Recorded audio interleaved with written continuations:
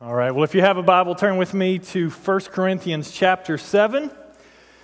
We're going to continue our series called It Is Good. This is week 3, and today we're going to be dealing with a topic that has affected all of us on some level, but it's a difficult topic to talk about, so I appreciate your prayers as we dive into this. I'm going to give you some caveats in just a minute before we do jump into it, but our hope and our prayer through this series is that we would get to the place of health in our relationships, in our lives, full of love and romance, where we could say, it is good. It is good. Now, this series is based out of a chapter in the New Testament. It's a letter from the Apostle Paul to a church in Corinth called 1 Corinthians, and chapter 7 has been our focus for the duration of this series.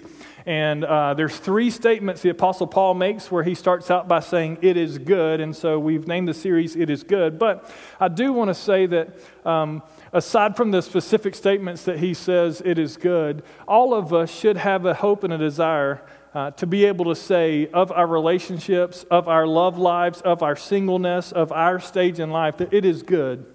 And that takes work, and that takes patience, and that takes a lot of grace. And so today, as we continue this series, we're going to pray that God's grace would be with us. I want to read the first 9 verses to kind of catch us up in case you weren't here the first 2 weeks, and then we'll go right along into today's topic. 1 Corinthians chapter number 7, and we'll start reading in verse number 1. Now for the matters you wrote about, it is good for a man not to marry or not to have sexual relations with a woman. Again, the context of this chapter is the Apostle Paul addressing questions or concerns from the church at Corinth that were written to him in the form of a letter. So he's writing about these matters to him. And he says, it is good for a man not to have sexual relations with a woman, but since sexual immorality is occurring, each man should have sexual relations with his own wife and each woman with her own husband. He's saying it's okay to be single, but there is a standard should you marry. Verse 3, the husband should fulfill his marital duty to his wife, and likewise the wife to her husband. The wife does not have authority over her own body, but yields it to her husband. In the same way, the husband does not have authority over his own body, but yields it to his wife. Do not deprive each other, except perhaps by mutual consent and for a time, so that you may devote yourselves to prayer, and then come together again, so that Satan will not tempt you because of your lack of self-control. We talked about the importance of being givers in a relationship and not just takers, that we're driven by duty and not just desire. Even though we don't like to look at it that way, it works a lot better that way. Verse 6, I say this as a concession, not as a command. I wish that all of you whereas I am, but each of you has your own gift from God. One has this gift and another has that gift. And we talked about the fact that wherever you are in life, it's important to see it as a gift of grace. That word for gift in the original language is charisma, which can be interpreted as gift or grace, and sometimes both, the gift of grace. And so there's grace for you in the season of your life where you were. So then we took it a step further last week, and we focused specifically on the unmarried and widows. Verse number 8. The Apostle Paul continues, and he says, now to the unmarried and to the widows I say, it is good for them to stay unmarried as I am. But if they cannot control themselves, they should marry, for it is better to marry than to burn with passion. So if you're ever struggling as a single with passion burning within you, you can just get married, and you can be assured that that passion will leave. That's not what he's saying, but he's saying it's okay to be single and that some people have a call in their life to be single. And that's okay. It doesn't make you less of a person. It doesn't make you incomplete. It doesn't make you look down upon. It just means that God has a special grace, like the Apostle Paul, for some people to live their life outside of the confines of marriage. And that is okay and that is good. But it's important for us to control the fires of passion that burn within us and make sure that they're placed in the right places. Now, today we're going to continue, and we're going to talk about a topic that's affected us all on some level, and it's the topic of divorce. And I'm going to just read today's passage, and then I want to give you kind of 4 statements to kind of process today through the lenses of these 4 statements. Let's start with verse number 10 as we read today's passage. To the married, I give this command, not I, but the Lord.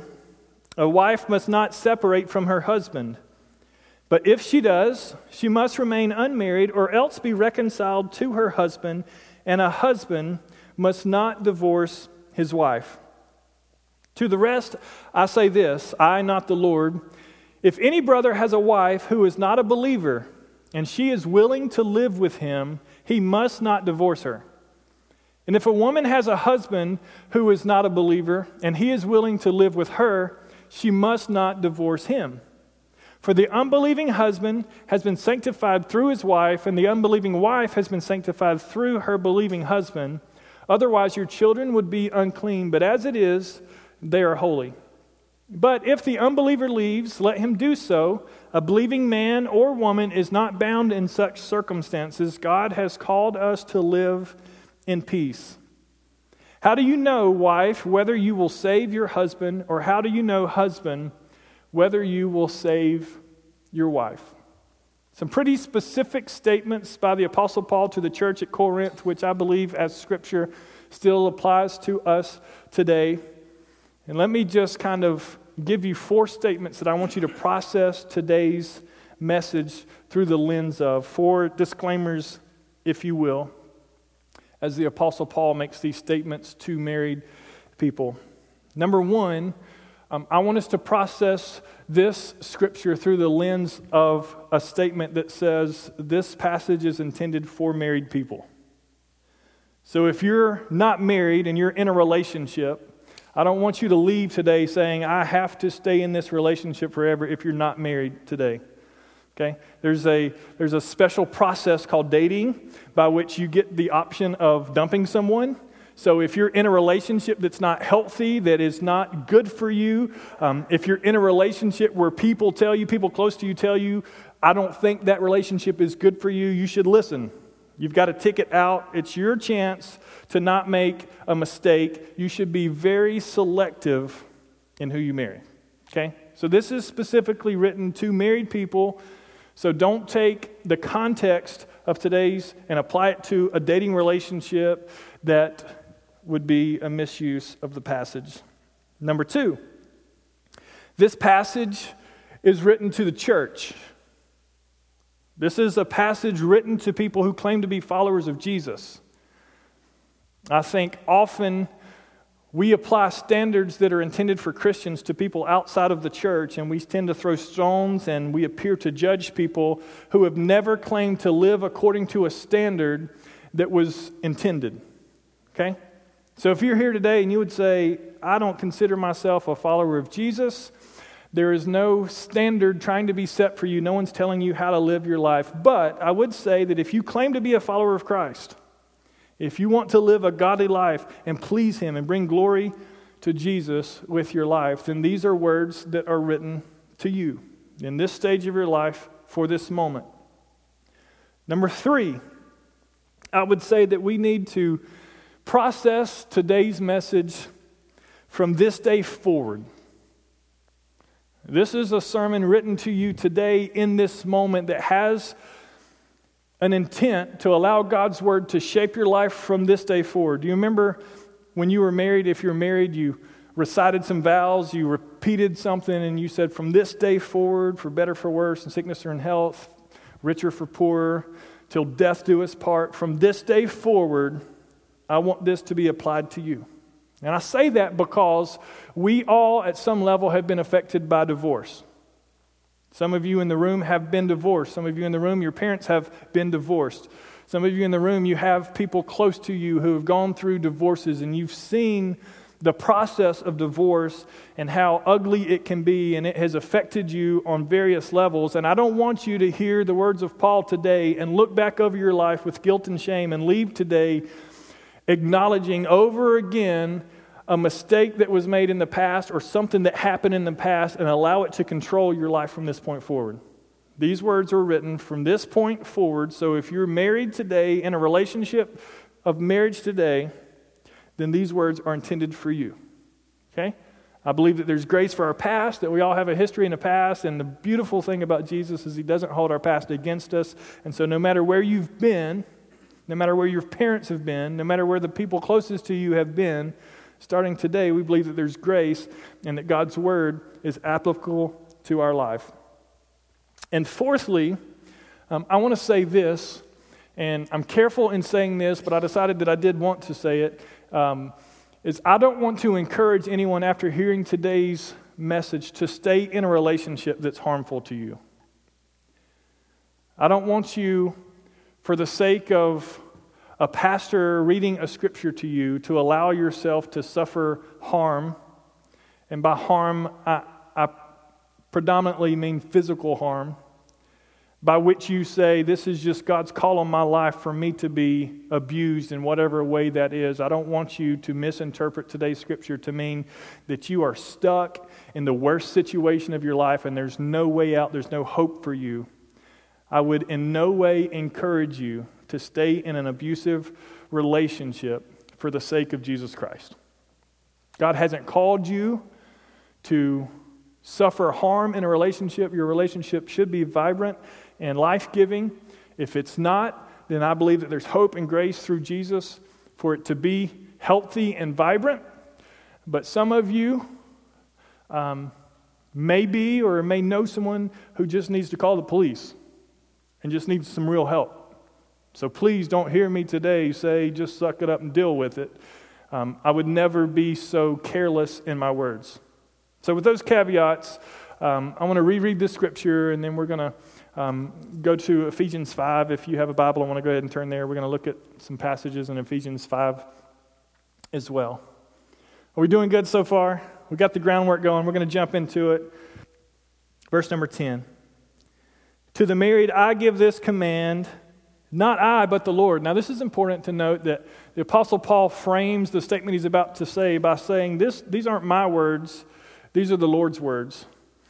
Not meaning that everything else that he said doesn't really matter, but meaning specifically that he's going to reference a direct quote from Jesus, from Matthew 19, chapter number 9. And this is a statement that he's referencing from Jesus. These are the words of Jesus, where he says, a wife must not separate from her husband.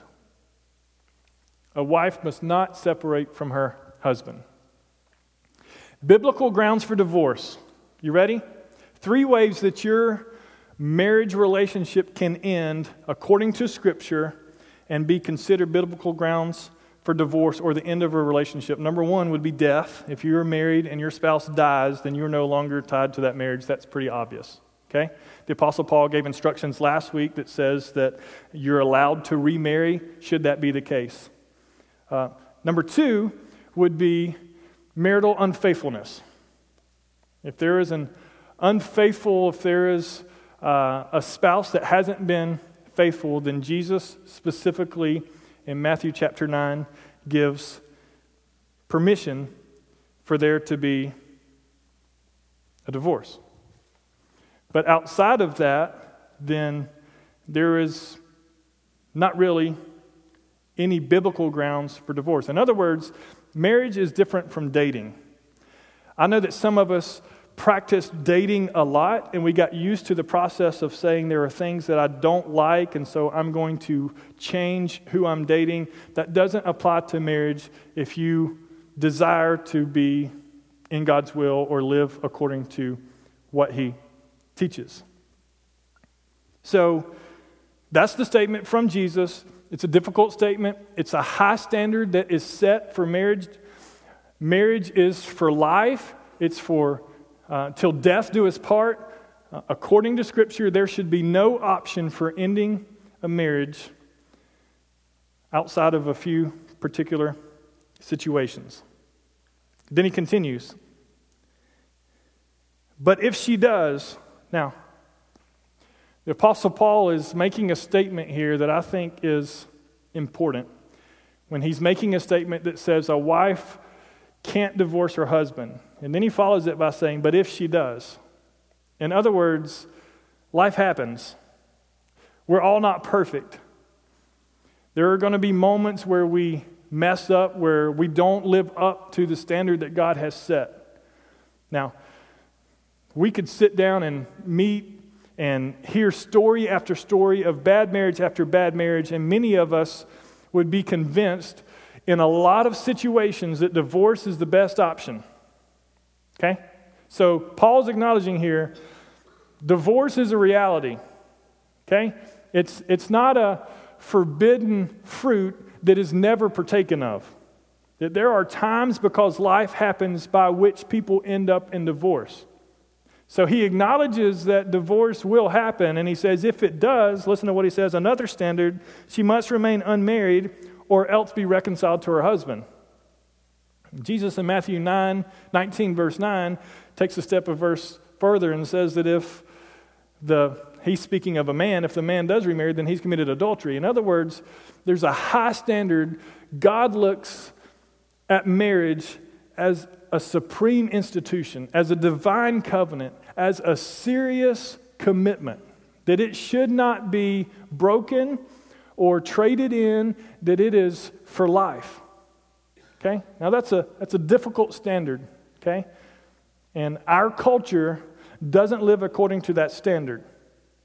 And it's important for us to realize that if we're going to live as followers of Jesus and please Him from this day forward, if we are married, then we should set our mind on removing the word divorce from any conversation that we ever have.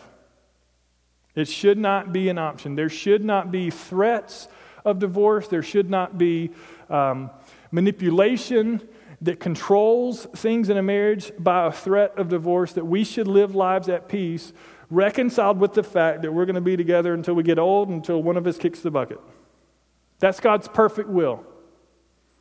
But even if it doesn't happen, we're going to see that there is grace available to us. And a husband must not divorce his wife, just so we're all on the same page. Verse 12, he says, "To the rest I say this, I, not the Lord," meaning this isn't a direct quote from Jesus. These are my thoughts as the Holy Spirit is inspiring me in this letter to address questions that you've probably asked about divorce as you've written to me.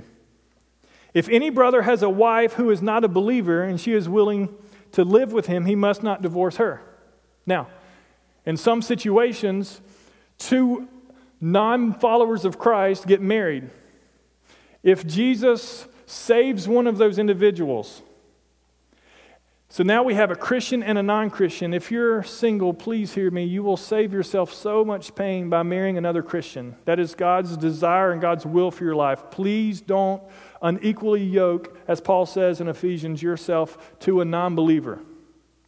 But if you're in a relationship and you are a Christian and your spouse is not, then the Apostle Paul says that if that spouse is willing to leave with you, then you must not divorce her. So it's important for us not to allow the grace that we've received in Jesus to give us permission to leave people who may need the grace that we've found. That just because we've received from Christ and we would love to share that faith with someone like-minded, that we don't have permission just to leave someone high and dry because it feels convenient or because we want something better for our lives. And this is the reason. Also, if a woman has a husband who's not a believer and he's willing to live with her, she must not divorce him. For the unbelieving husband has been sanctified through his wife, and the unbelieving wife has been sanctified through her believing husband. Not to say that your faith is enough to save your spouse, but it is enough to say that your faith will affect your spouse. And to give up on any hope of allowing the love of Jesus to shine through you into a lost or an unsaved or a non-follower of Jesus would be a selfish alternative that would be contrary to God's best for you in the moment that you're in. Now, I've, throughout my history in the church, have known several women who have spouses, who have husbands who are not Christians, and it's a difficult journey. I've also known a few Christian men who have had non-Christian wives, and it's a difficult journey. We're going to talk next week about remaining in the situation that you're in, and we're going to kind of take this a step further.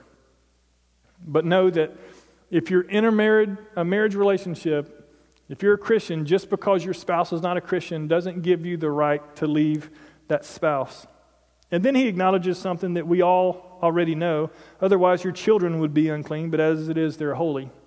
Sometimes children are affected greater than spouses when it comes to divorce. And that's just an unfortunate thing. And Paul is saying that we need to acknowledge that sometimes it's best to stay together for the sake of the kids.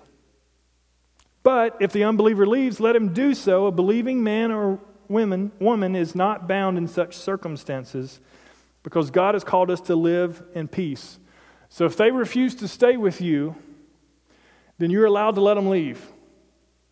You're not required to remain single because someone not of the faith has left you.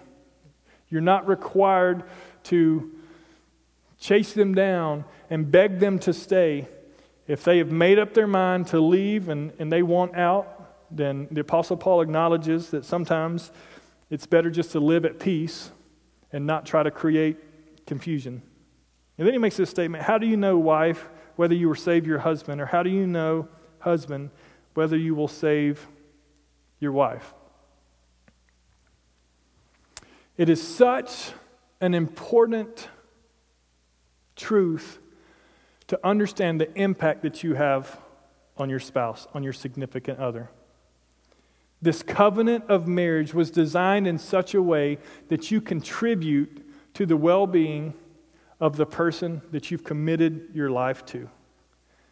And he's asking the question here, how will you know, even if you have an unbelieving spouse, whether or not they'll be saved because of you? You can't just assume that they've rejected Jesus for life and you'll never be able to see them come to a saving knowledge of Jesus. You don't know the impact that you will have on someone. Divorce is difficult. When I was 5 or 6 years old, my parents were divorced. I can remember the pain of the conversation when my parents told me that they weren't going to live together anymore. And I can remember when my mom packed my brother and I in some belongings and we drove over to my grandmother's house and lived with her for a time. I remember being shuffled back and forth as a young child. Some of my earliest memories would be my parents who worked different shifts, going from one parent to the next. As their shift ended, I would be passed on to the next parent. And I don't have, in the moment, I didn't have the full knowledge of the extent of my parents' marriage and why they were getting divorced. I just knew that in that time that it was painful. I knew that they weren't happy and that apparently this was necessary, but I just knew that it hurt and it broke my heart. But one of the greatest experiences of my life, and unfortunately this isn't the reality for most people who get divorced, was attending my parents' wedding when they got remarried. And I really want to encourage you to be here next Sunday, because next Sunday I'm going to interview my parents. And they're going to share some details with you that will be helpful. And they're going to share some experiences that they've had where they've seen God do miraculous things in them so that we can understand some of these passages a little more clearly. So please be here. But what I want to do today is I want to jump over to Ephesians chapter 5, and I want us to try to process the design that God has for marriage and why it's so important for divorce not to happen among Christians. Why He has set that standard. And to do that, I'm going to start with Ephesians chapter number 5, starting in verse number 31. The Apostle Paul is quoting Genesis chapter 2, and this is what he says. For this reason, a man will leave his father and mother and be united to his wife, and the two will become one flesh. It's a truth that was fashioned in the Garden of Eden when God Himself created the institution of marriage. When He saw that it wasn't good for Adam to be alone, not meaning that he didn't have a wife, but meaning he was the only human of his kind. And all the other animals would never bring him the companionship that God intended for him. And so He created from there the human race by creating marriage. And He took from Adam and created Eve and gave her back to Adam, and the two became one flesh. So Scripture says, for this reason, a man will leave his father and mother and be united to his wife, and the two will become one. Now this is a miraculous thing that takes place. It's deeper than just some contract that is agreed upon between two parties. It's more, it's bigger than just two people saying, let's just live together and have some tax breaks because we say that we love each other. This is like a covenant for life. We don't particularly understand the word covenant in today's culture because we are driven by so many contracts, but covenant was a really big thing, specifically in the Old Testament and specifically with regards to marriage. Do you know in the Old Testament that when two parties created a covenant together, they would do some crazy things to signify the covenants? Like, for example, at one point in Scripture, a bull, is cut in half from head to tail and laid open, and the two people walked between the two cows, between the two halves of the cow, like 7 times back and forth, stating the covenant that they were making. And they kind of ended that covenant by saying, if we don't keep our end of this covenant, then maybe we become like this bull. Serious, like they did big things to signify covenants. It wasn't just a good idea or something they wanted to try or experiment with. And God designed marriage with that type of covenant commitment involved. But notice what the Apostle Paul says in the very next verse. He says, this is a profound mystery. Like, how do you fully understand two lives becoming one? I mean, how do two people who have distinct personalities, who have distinct backgrounds and histories, how do they come to be one united person, living as a whole unit? No longer living individually or separately, no longer living with their own selfish motives in mind, but living together. It's a profound mystery. It's difficult to comprehend and understand. But he helps us understand by saying, but I am talking about Christ and the church. Christ and the church. Do you know that the relationship between Christ and the church is the picture, God's best, for marriage? That the relationship between Christ and the church is the model for the relationship between husband and wife. And we're going to read this in the verses previous to this statement that he's made in just a few moments. But you know, one of the things that is equally a mystery as two becoming one is one becoming two. I mean, to think that two people who loved each other so dearly, who connected on such an intimate level, who gave everything for a relationship, would find themselves in a position where they can't even talk without an attorney in the room, who are fighting over possessions and trying to figure out what life is going to look like and trying to get what's best for them out of what's remaining between the two. That's difficult to understand. I mean, how did two people who love each other so dearly get to the point where they can't even stand one another?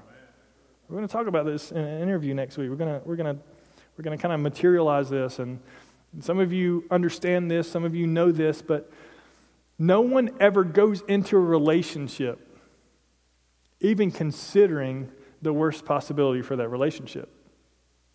And the truth is, it doesn't just happen, that it takes place over time.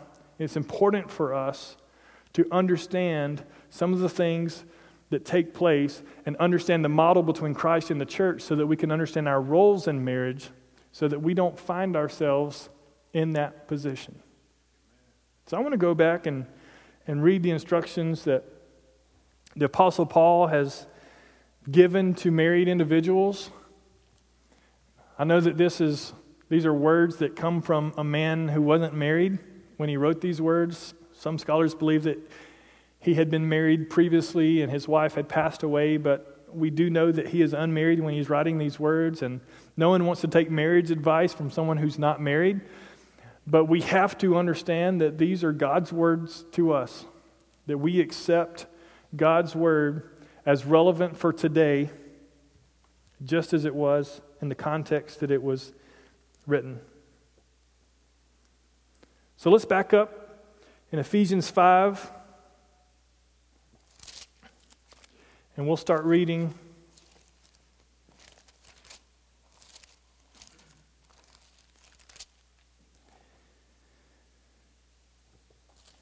in verse number 22. Actually, verse number 21. Verse number 21. Instructions for husbands and wife. If you're married, these are instructions to you.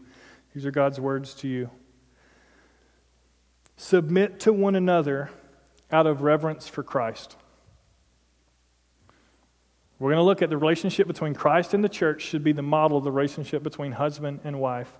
But Paul starts this set of instructions for husband and wife by saying to submit to one another out of reverence for Christ. Submit to one another out of reverence for Christ. I don't know if you're not married what your ideal marriage looks like. But if it simply involves someone else making your life better, then you misunderstand marriage. Marriage isn't simply an opportunity for someone else to enhance your life. It's an opportunity for you to enhance someone else's life. And the best marriages are marriages that are submitted one to another. Where a wife submits to her husband, we're going to talk about what that looks like. When a husband submits to his wife, we're going to talk about what that looks like. But the mystery of one becoming two really starts to happen when we turns into me again. You know, before you're married, it's me and you, and it's you and me. But when you're married, it's we together. But when you start living as you and me again, and you don't submit to one another, and you start finding yourself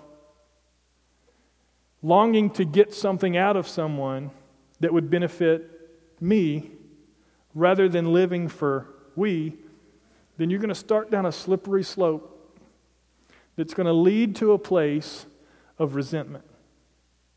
See, there are things about your spouse, if you're married, that you once loved. Women will say, he's so funny. He just always makes me laugh.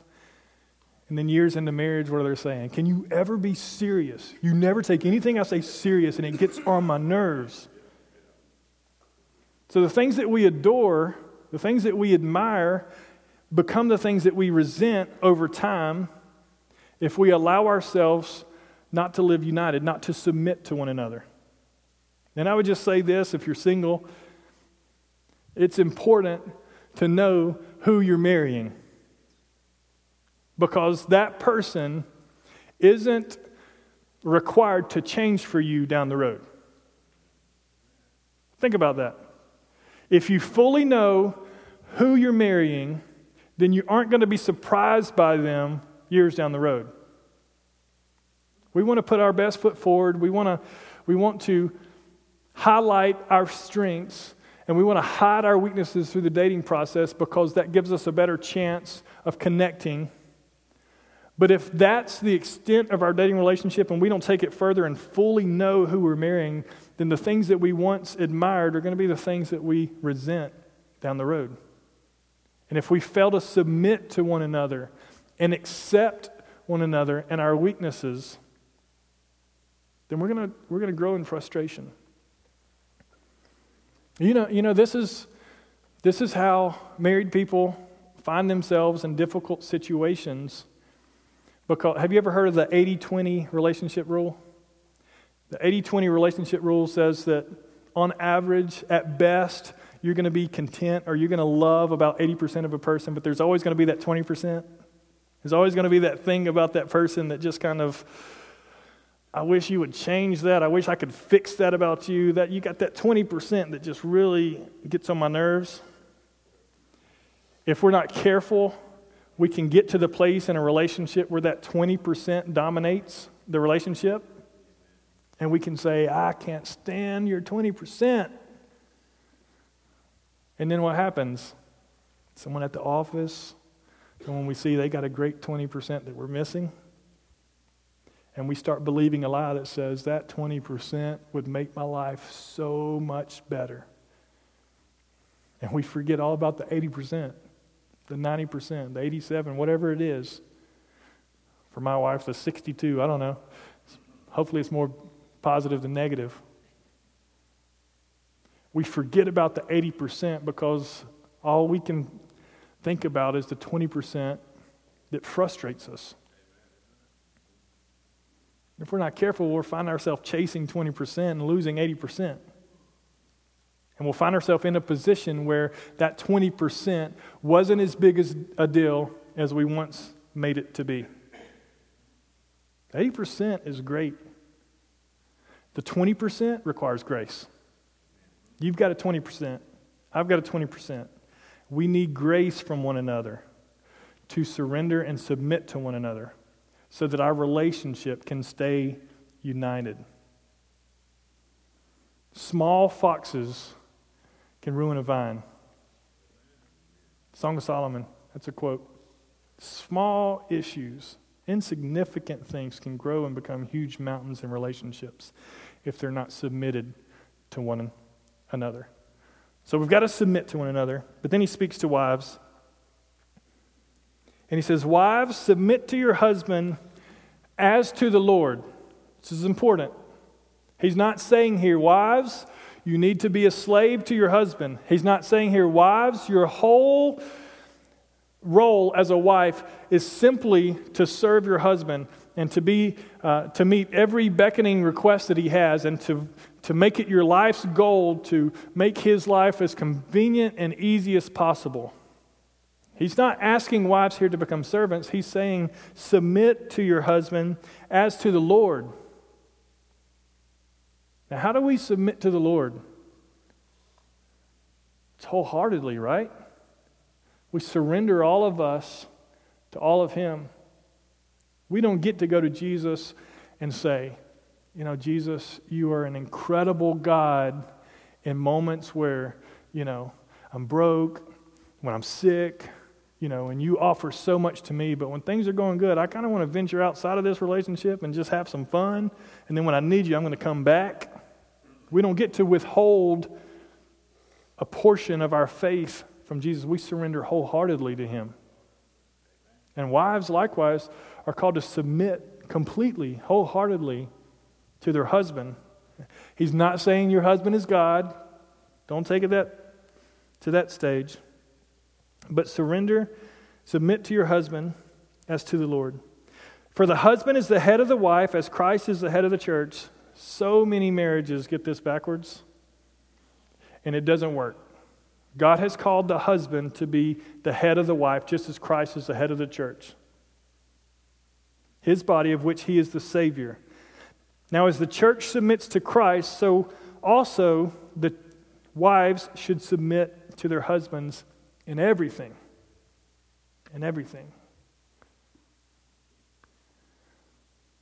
I can't tell you the amount of times over the last 5 years or so in this adventure that God's called my wife and I to of starting a church and pastoring a church, where the only thing that got me through a weekend was my wife submitting to me. And what I mean by that is my wife has done a great job of coming alongside me and saying, it doesn't matter how difficult or how bad or how hard it gets, God's called us to this, and if that's where God's led you, I'm going to come right along and I'm going to support you. There's also been times in our marriage where we've had some issues, where there was friction because we weren't completely on the same page. And that wasn't just her fault, it was my fault as well, but we've had to learn to surrender and submit to one another completely. But then he transitions and he talks to husbands who seem, after those first few verses, to get the better end of the deal, right? If you're a husband, God's called your wife to submit to you in everything. That's a pretty good deal. But then he says, husbands, love your wives just as Christ loved the church and gave himself up for her. We're called to love wives as Christ loved the church. Now, the church submits to Christ, surrenders to Christ wholeheartedly in everything, but Christ died for the church. He gave his life. He gave everything. He gave up heaven. He gave up everything for the church. Now, it's clear that the wives aren't just to be slaves to their husbands to make their husbands' lives better, but it's a mutual submission by which the husband carries the responsibility of loving his wife in such a way as Christ loved the church, that we would give everything. We would lay down our ambition, we would lay down our pride, we would lay down any motivation in life outside of our wife, and we would give it for her, that she might be everything that God's called her to be. He says that Christ gave himself for the church to make her holy, cleansing her by the washing with water through the word, and to present her to himself as a radiant church without stain or wrinkle or any other blemish, but holy and blameless. If we're not careful, husbands, we can live our lives in such a way that we bring out the worst in our wives because we don't give ourselves up for them and we demand things from them. And we make statements that we don't think are big deals, but they interpret as really big deals that would cause them to think that they aren't blameless and they aren't cherished and they aren't worth you giving your life for. See, when two become one, it's this mutual submission one to the other. In this same way, husbands ought to love their wives as their own bodies. He who loves his wife loves himself. After all, no one ever hated his own body, but he feeds and cares for it, just as Christ does the church. We are to be life-giving to our wives. We are to care for our wives. Our wives should be strengthened by us as men. And if they submit to their husbands as God's called them to, and the husband loves his wife as God's called him to, then there will be unity. So any dissension in a marriage, any division in a marriage, any hard time that a marriage goes through can be tracked back here. Well, the husband isn't loving his wife as Christ loved the church, or the wife isn't submitting to her husband as the church submits to Christ. Now, I don't want to boil it down to being just that simple, but that's the mystery that Paul's talking about of two becoming one. That two people could live in such a way that they give themselves completely one to the other. And it takes work, it's difficult. I'm not making it out to be just some simple equation or formula for a perfect marriage. There is no perfect marriage. I would say this of myself as well, because you're in it. Because I'm in it. And if there are no perfect people, then there are no perfect marriages. But here's what I love about Christ for the church. Is that Christ pursued the church when the church wasn't worth pursuing. Think to Jesus' disciples, if you will. When Jesus needed his disciples the most, when he was being betrayed in the garden by Judas, he was being handed over to be arrested. He was being betrayed by someone who had followed him for probably 3 years and had learned from him, who he loved, one of his 12 closest followers. He was betrayed, and yet he still died for him. When he was being arrested, you remember Peter followed at a distance. Jesus had told him the night before, at the Last Supper, one of you will deny me 3 times before the rooster crows. And Peter says, I would never deny you. And sure enough, when he needed Peter the most people would say, Peter was nowhere to be found. I don't even know the man, he said of Jesus. And Jesus died for people who would betray him, who would turn their backs on him. We know this because when Jesus was resurrected, you know who he went and found? Within the 40 days, he went and found Peter, who had denied him. And you know what he didn't do? He didn't call him out for his mistakes. He didn't point out his wrongdoings. He didn't blame him for his condition. He said, I love you.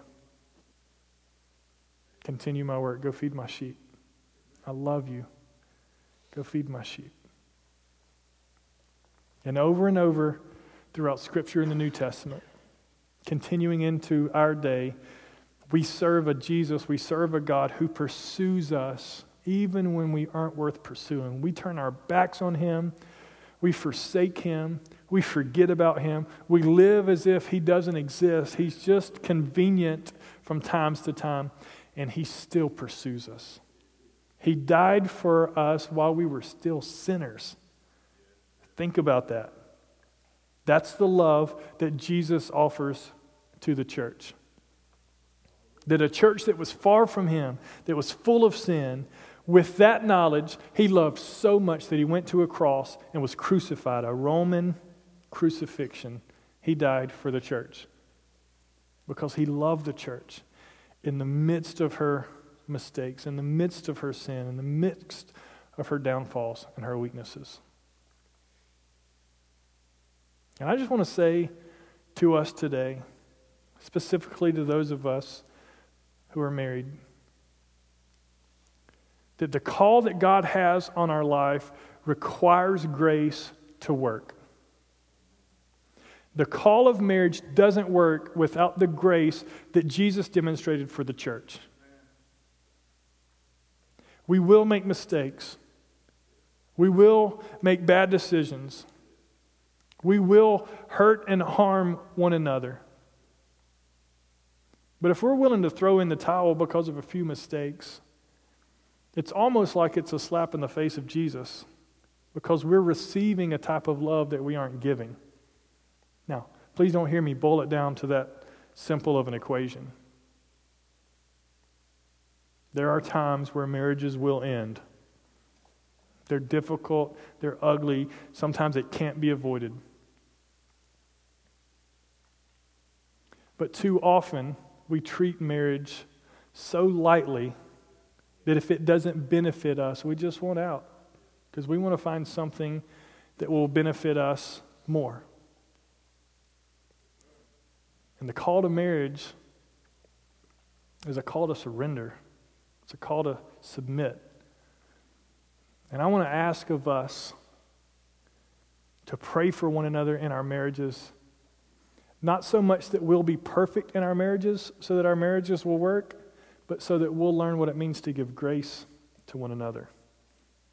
That the 20% that we grow to resent over time will be the 20% that we'll learn to give the most grace to.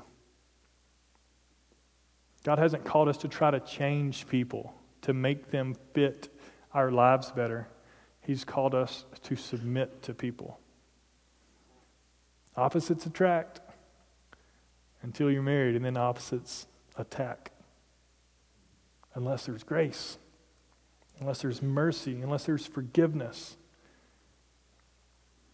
And we could look at example after example of Scripture of this theme of grace given to one another, but I just wanted to share with you today that God has called us to a high standard when it comes to marriage. If you follow Christ, divorce isn't really an option. But it's not so much a call to get something out of marriage as it is an opportunity to give the grace of Jesus every day of your life to someone that you're united to. And it's difficult. Listen, twice in the last month, I'm confessing here, twice in the last month, I have heard of marriages gone bad And my reaction to my wife was to say, oh, I would end that in a heartbeat. I wouldn't put up with that. That wouldn't happen. And you ever said this to your wife? You let that happen and see what's going to happen. I can't tell you what my wife says to me if certain things happen. But we're so quick just to say, oh no, that would never happen to me. I wouldn't put up with it. Yet Jesus never said, hey God, no, that one, I'll die for them, but that one, it's not going to happen. He doesn't exclude anyone because of circumstances. And the call to marriage is the same commitment, for better, for worse, for richer, for poor, in sickness and in health, till death do us part. So what I want to do as I end our time together is, I just want to pray for you. I want to pray that those of us who are married, I don't even want to pray that we would have perfect marriages as much as I want to pray that God would help us to learn what it means to submit to our spouse through the model that was set up by Jesus for the church. And that He would help us to give grace. There are maybe some people in the room who need to receive some grace. There are people in the room who may need to give some grace. There may be some friends that need to give some grace. There may be some kids that need to give some grace. There need to be some coworkers who need to give some grace. There may need to be some forgiveness that takes place. And I just want to pray that God would help us to surrender ourselves and submit ourselves in such a way that grace is the thread of our relationship. And if we can get to that place, if we can ever get to that place, then we're going to make it. And it's not about surviving, but it's about experiencing God's best. And it starts in that place of humility and surrender and grace giving. Let me pray for us. Father, we've all on some level been affected by divorce, and my prayer in this moment is that those who have been would not leave today feeling the weight of any guilt or shame because of something that happened in the past. I pray that your forgiveness would cover a multitude of sins and that your grace would carry us forward. But I pray for every married individual in the room, every couple that's represented in this room or who may be hearing this sermon, that you would allow us to covenant together, to uphold a covenant of marriage in such a way that would honor you. And the example that you've set for us as you love the church would be the model by which we seek to live our lives. I pray, Lord, that grace would be at the heart of all of us who need forgiveness, all of us who have made mistakes, all of us who have messed up, all of us who have betrayed, all of us who have offended, all of us who have hurt and caused pain. Would you allow grace to carry us through? And for all of us on the opposite end of that hurt and that pain and that betrayal, would you allow us to give grace and see marriage simply as an opportunity to extend the grace of Jesus every day of our lives to the person that you've allowed us to be united to. I pray, Father, for marriages that may be in a difficult season right now, that you would restore the marriage, that you would allow there to be forgiveness and grace given that would restore and heal and mend, that you would bring all of us so close to you that it would help us become the person that we need to be to fulfill this marriage relationship for our spouse. For every hurt, every difficulty, would you, Father, grant us grace and mercy, heal and restore marriages, and allow us to move forward with a steadfast commitment to honoring you in the greatest relationship that you've extended toward us. Bless your people in Jesus' name. Amen.